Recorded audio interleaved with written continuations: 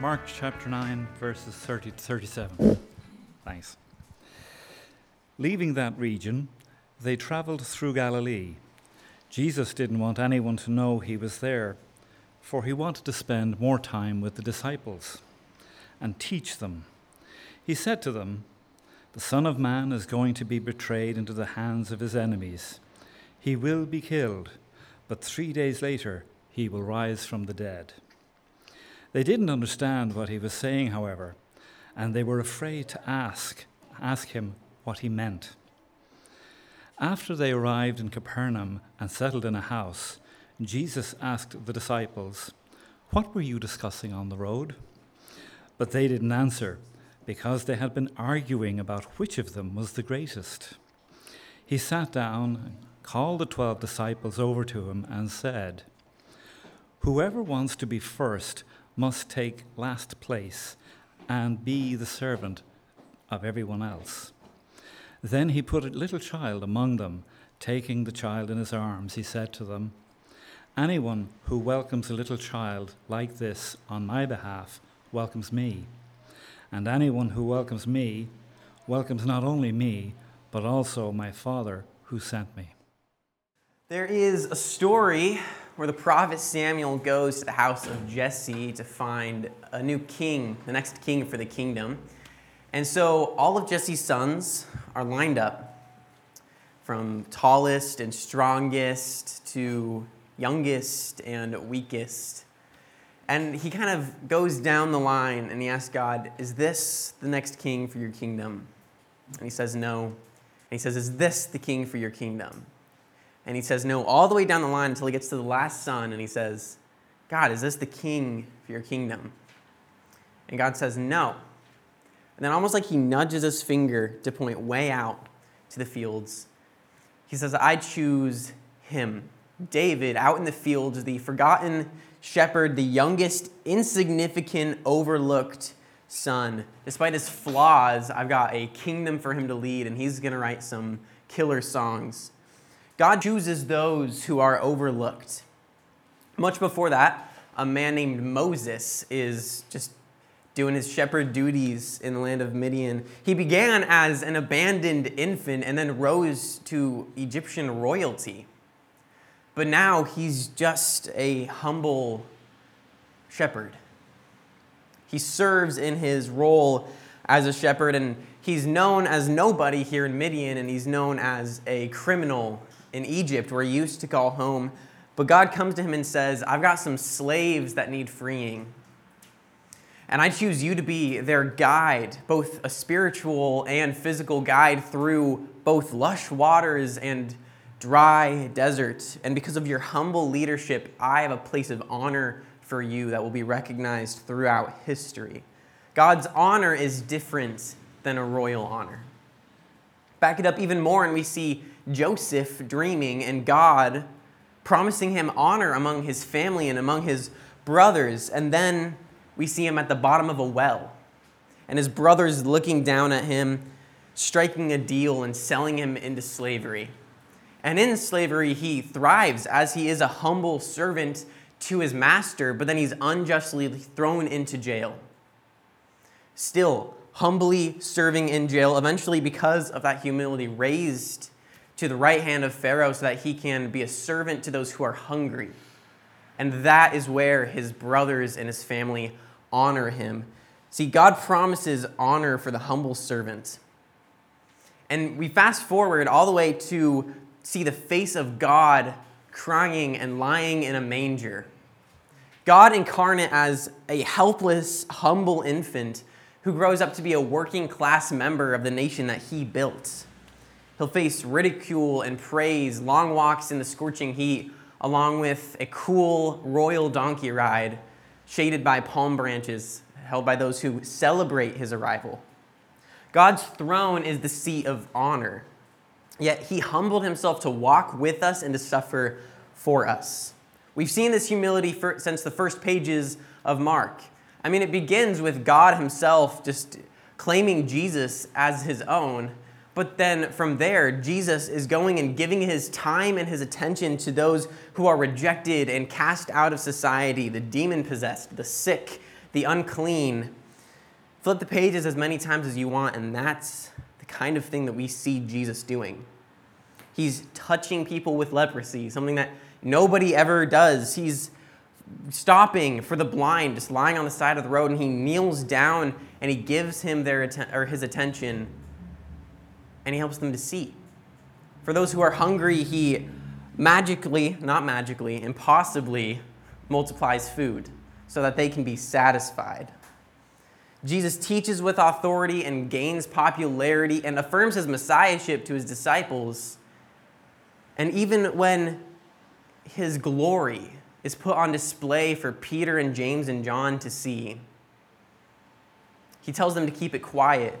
And throughout all of his popularity, he goes and he helps people and he lifts them up. And he doesn't become a king despite them trying to crown him. And when he preaches, he walks away and he goes to pray. And once again, he tells his disciples that his mission is the cross. Just like he said before, he's sticking to his word. And last time when he talked about his death, he focused on his suffering. But this time, he says he's going to be betrayed into the hands of his enemies. And other translations might use similar wording like Jesus will be delivered into the hands of his enemies. And this has the suggestion that, yes, Judas is going to be the one who betrays Jesus and who actually hands him over so that he will be killed. But there's also something else that we can find when we read this as delivered into the hands of his enemies. See, the Greek word for delivered is paradidomi, which actually can mean handed over or betrayed or even gave. So, yeah, there is the idea where Judas is the one who betrays Jesus, and that's a very real reality for him here. But we also read in John 10:18, when Jesus says, he says this himself, "No one can take my life from me. I sacrifice it voluntarily, for I have the authority to lay it down when I want to, and also to take it up again. For this is what my Father has commanded." So, yes, Judas betrays Jesus. He's the one who hands Jesus' life over, but Jesus is the one who has the authority to lay his life down. Boom, there's the scripture. This single verse here shows a beautiful picture, an example of Jesus' mission of humility, because Jesus' mission portrays humility. It shows why he's here. God sent his son not to be served, but to serve. Jesus' mission is to serve those who are powerless and those who are honorless and those who are possessionless at every single step as he looks towards the cross so that he can lay down his life for humanity. There's a passage in Philippians 2 that captures the heart of Jesus and his beautiful mission. So the Apostle Paul wrote to the church in Philippi, "Though he was God, he did not think of equality with God as something to cling to. Instead, he gave up his divine privileges. He took the humble position of a slave and was born as a human being. When he appeared in human form, he humbled himself in obedience to God and died a criminal's death on a cross. Therefore, God elevated him to the place of highest honor and gave him the name above all other names, that at the name of Jesus every knee should bow in heaven and on earth and under the earth, and every tongue declare that Jesus Christ is Lord, to the glory of God the Father." So while his disciples are arguing over who's the greatest, who's done more for Jesus' ministry, like who's Jesus' favorite, while they're having this argument about Jesus, who really has hardly anything to do with greatness. He is great, but that's not his mission. His mission is humility and servitude. Watch how this passage here in Philippians portrays Jesus' humility. At the beginning, Jesus gives up his divine privileges to be a human and to walk with us. He humbled himself to walk with us. And then more than that, he humbled himself to be brutally and unjustly killed on our behalf. Jesus humbled himself to death on a cross. And even when he's humbled himself from God to human to criminal to death. And then he's raised to the highest honor, and every knee is bowing, and every tongue is declaring, and everyone's praising and bowing before him. In this moment, Jesus is Lord, to whose glory? It's to the glory of God the Father. If Jesus is king and if he's the one being honored here, shouldn't he be the one who gets the glory? But it's almost as if while everyone's bowing and looking towards Jesus, Jesus is saying, don't just look at me, also look at my Father. And he just kind of turns and starts applauding his Father as well. So even in this place of honor, Jesus humbles himself. That is the example of humility that we are to follow. When Jesus says, whoever wants to be first must take last place and be the servant of everyone else, that is our example to follow. It's a little bit different than what our world tends to say, than what the voices on the internet might say. It's not humility or servitude. I think a lot of our culture is more concerned with status and power and possession. So like I can grab my phone and I can go to any celebrity, social media influencer, name anyone, right? And there's all sorts of videos that they might be posting like a morning routine kind of thing, right? And people will go to these videos hoping to see like, okay, well there's this successful person and they seem to be doing things right, they're rich, so I'm gonna watch this video and maybe I can be following in their footsteps and then maybe I can be successful and rich. If I were to make a video like that, it would just be really quick. It'd be like, all right, I woke up an hour late, I took a shower and brushed my teeth, made some breakfast and some coffee, and I did my daily Bible reading, which right now is through Numbers, and I wouldn't suggest that for people who aren't morning people. And then you get done with that, and you'd be like, wow, that was an amazing waste of my 30 seconds just now, right? But when celebrities do it, it looks a little bit different. They wake up to bright sunlight at 5 a.m., and they have their perfectly made bed, except for that one little part that they actually slept in, and that's like a little bit wrinkled.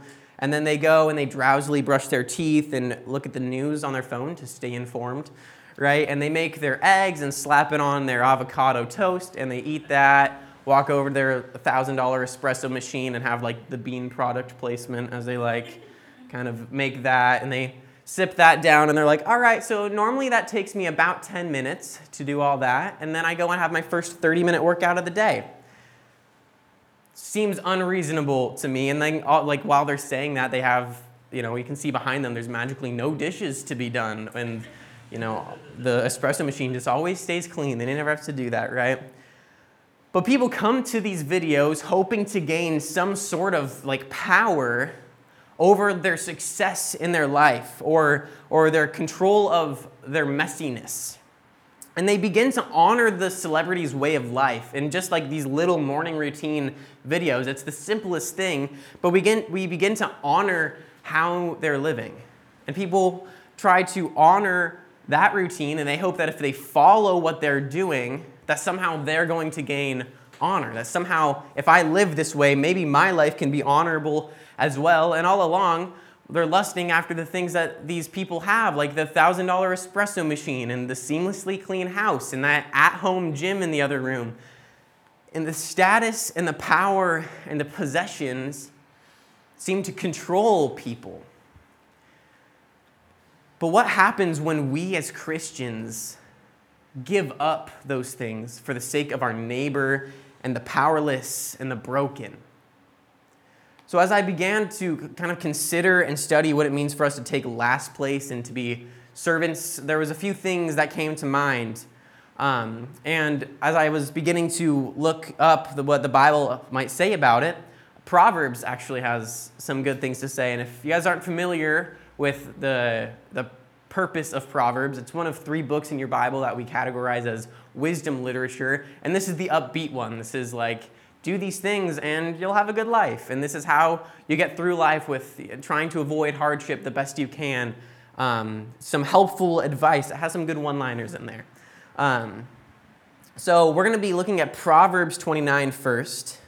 It says this: pride ends in humiliation, while humility brings honor. Pride ends in humiliation, while humility brings honor. Just think back to those examples I gave at the beginning with David and Moses and Joseph and Jesus' whole ministry. Being truly honored begins with a lifestyle that is marked by humble servitude. It begins with serving humbly in the place where God has put you for the time being. And we see these people raised to places of honor later, but our humility portrays Jesus' mission. Let's see. And then we can look at chapter 18, verse 22, and it has kind of two parts here. And we can start by looking at haughtiness goes before destruction. In other words, prideful living precedes destruction. So growing up in the States, I feel like that's the opposite of what we're taught in just the voices on the internet and just around us in our culture, and I'm sure it's probably no different here, that we are told that we have to look out for ourselves and fight for ourselves and fight tooth and nail, tearing everything down so that we can get to that number one spot, and anyone or anything that gets in our way or disagrees with our way of life, just get rid of it. But the Bible says that that's no way to live. You don't find happiness that way. That's not the way that leads to honor. But the second half of this verse provides an alternative to that prideful living. It's humility precedes honor. It's the same principle that Jesus is teaching his disciples here in Mark. If you want to be first, you don't get to the top of the podium. You don't fight to get there. You don't put others down to get there, but you quickly and swiftly, without a second thought, move to the last place spot. And you lift them up instead of tearing them down despite what they think of you or what they say about you or how much they step on you. And then if you want to look at chapter 22 in Proverbs, it says, "True humility and fear of the Lord lead to riches, honor, and long life." True humility and fear of the Lord lead to riches, honor, and long life. The people that fight tooth and nail to get to that number one spot, that tear people down, that just want to get up to the very top, to the number one spot, they're so fixated on that they completely miss that the person in last place that just humbly walks so that they can serve others is experiencing this honor, this long life, this happiness in last place that this world just cannot offer them. Through their humble servitude, their Father and Creator honors them in ways that the world doesn't have the capacity to offer. See, looking back at the celebrities that we see online and people like YouTubers, they think that they have humility on lock. The problem is that they think that they have to get to that first place spot to do it, right? So I've seen all sorts of people trying to get more likes, more subscribers, more popularity, trying to get more money, more status, raising themselves up, and when they're at the top, they're doing things like giving money to strangers, giving out cars and homes and meals to the needy. And those are pretty good things. I don't think anyone's going to fight about being generous with what you have. But it's also, while they're doing that, boosting that number one spot higher and higher as they get more and more likes, and they're boosting their spot further up. So while we seek humility and experience honor as a result from our Father, so many people out there are focused on gaining status and power and possession and then humbly giving out of the overflow. And the question is, how do we as Christ followers take on a lifestyle of humble servitude from last place when we don't have the money to be giving away cars and homes, when we don't really have overflow to give out of? How can we still give from what we have? That's the question that we're faced with when Jesus says to be the servant of all. And initially, when I think about generosity and servitude, things come to mind like taking out the trash and scrubbing toilets, right? Maybe taking someone out to lunch, sharing a cup of coffee with someone, listening to them, or volunteering your time with a Christian organization, with a humanitarian organization. And those are all really good examples of humility. Treating ourselves and our possessions, the things that God has given us, and using it to bless others. Not when he's given us more blessings than we need, but when he has blessed us, we bless others with what we have. But Jesus takes a little child, for example, to demonstrate to his disciples what it really means to be a servant of all. And in Jesus' context that was built on this honor and shame society where people are ranked by how much honor they have, children are a really good example of someone who doesn't even show up on the list. Like, these children find themselves at the bottom of the leaderboard every time because they're dependent on their parents and the people that are taking care of them. They don't have a voice. They don't have any platform to be seen. Their worth is more found in their family than themselves. Now, take some of those principles and just broaden your mind a little bit and think, who is it in this village and in this country, this world, that is ignored? Who doesn't have a voice or can't stand up for themselves, can't provide for themselves? Who can you think of that is physically or emotionally or spiritually hurt? Someone who maybe just needs to be heard. Who are those people? And Jesus says it's those people that we are to welcome. To welcome into our lives, into our homes, sometimes into our wallets or our pantries, but at the very least, into our hearts. In short, we can kind of sum all this up with hospitality. And it's this hospitality that portrays humility. I wonder if I'm behind here. Nope, I'm not. All right. It's that hospitality that portrays humility. I don't think it's a coincidence that us interns have been reading this book that talks a good amount about hospitality while I was preparing the sermon. So there's an American pastor named Rich Villodas who has a couple of lines in his book, The Deeply Formed Life. And it talks about hospitality, helps us to get this greater idea of what it really is. So it says, hospitality is not simply the opening of our homes, it is the opening of our hearts to another. And hospitality is not to change people, but to offer them a space where change can happen. So reading that is when I realized that a lot of Christ followers, if you read through the Bible, his followers and his disciples and their families, they are demonstrating hospitality by opening their home to Jesus and the whole gang. And they're giving them a place to stay and food to eat. But Jesus, his hospitality came for everybody that he interacted with and that he healed. Because he interacted with them with an open heart and open arms. And there's a few examples that we can kind of take to follow in the footsteps of Jesus' hospitality. And they are lowering ourselves, opening our homes, and opening our hearts. These three things, though they're separate, they kind of go hand in hand. Like if a child is crying or just trying to say something to you, chances are you're going to kneel down and get on their level. And you're going to talk to them. And you're saying, hey, I'm not going to just lord over you and kind of listen to what you're saying, but I want to get close to you, I want to listen to you, and I want to connect with you. I want to know what you're feeling and hear what you're saying.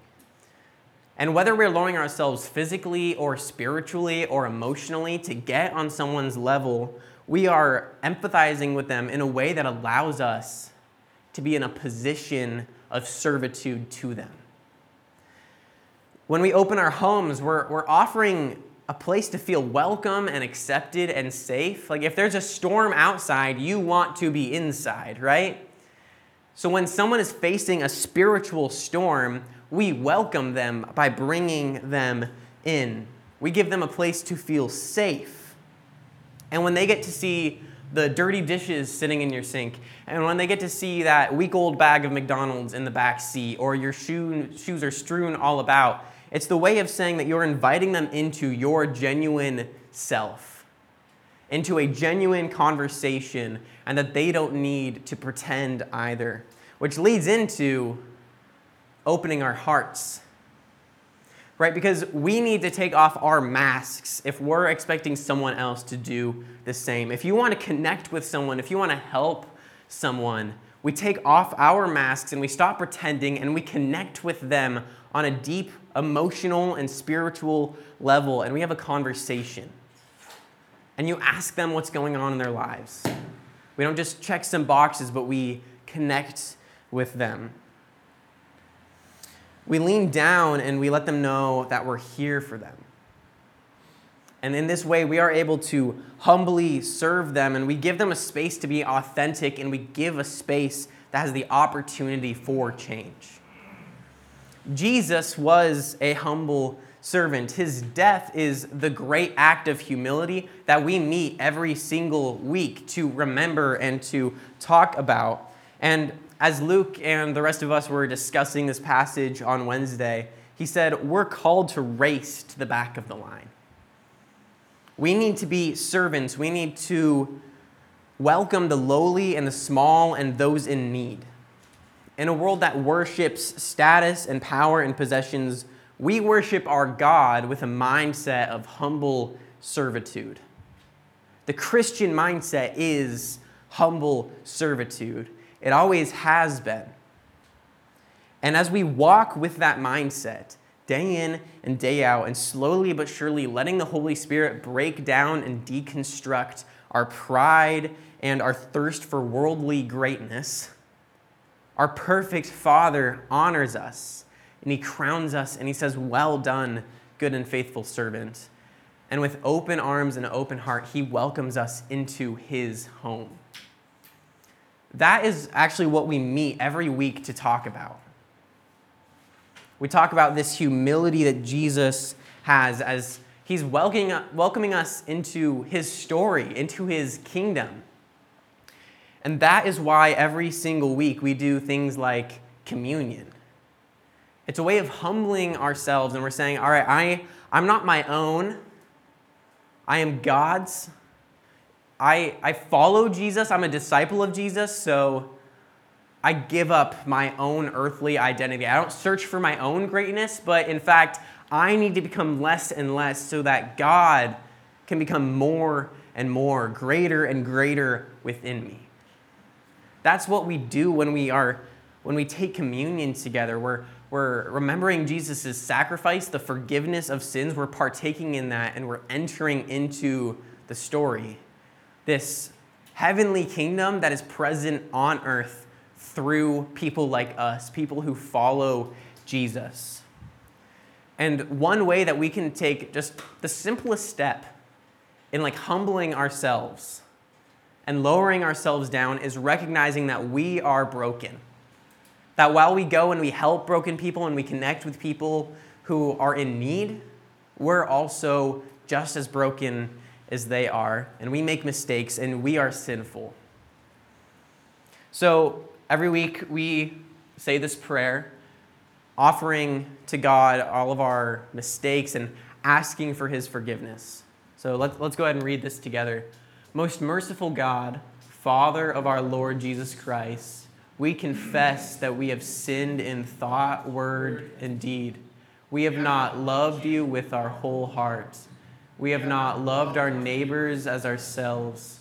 In Your mercy, forgive what we have been. Help us to amend what we are and direct what we shall be, that we may do justly, love mercy, and walk humbly with You, our God.